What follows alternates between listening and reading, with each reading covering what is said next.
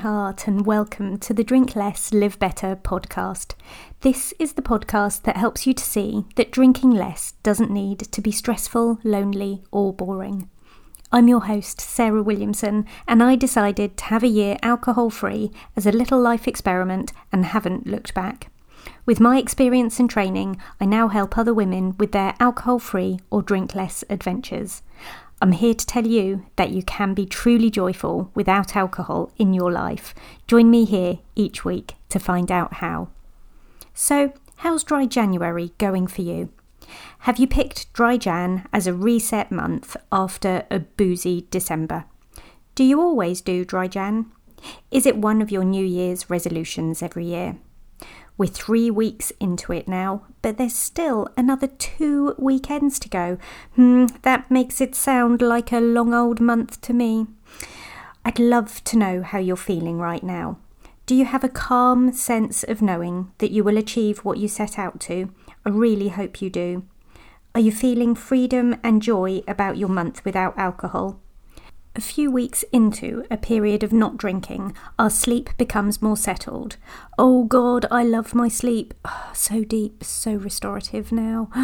I hope your month is feeling straightforward and undramatic, without the need to justify your choice to anyone else. Are you speaking to yourself with a supportive and helpful voice? Is this month alcohol-free starting to bring you a clearer vision for the future? Are you starting to think this might be a choice to make for a bit longer than a month? In lots of the sober circles I hang out in, people start off doing an alcohol-free month challenge and enjoy the benefits so much they want to upgrade to another challenge. What could be next for you? Does it feel good to talk about 60 days or 2 months next? How about a 90-day or a 100-day streak?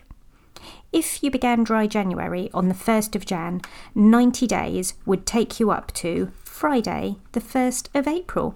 Doesn't that sound good, going right the way through to spring? How amazing could your emotional, physical and spiritual well-being be with that beautiful number of days alcohol-free behind you? When I used to do Dry January or Sober October as a one-off alcohol-free month, I used to count down the last few days of the month until I could go back to my drinking ways. I used to think that if I used an alcohol-free month as a reset, a good habit, a time to prove to myself that I wasn't physically addicted to alcohol. But actually, let's look at the word reset. One of the definitions in the Cambridge Dictionary is to start again after a period of rest or change so you feel better able to deal with your life or situation. Change doesn't involve going back to how you were before, as far as I can see.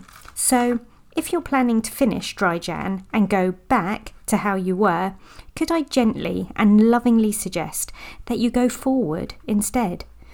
Use the reset to really reconsider your future and the place alcohol plays in it very carefully. Thank you for listening to this episode. Please listen in again next time. You can find out about working with me one-to-one at drinklesslivebetter.com.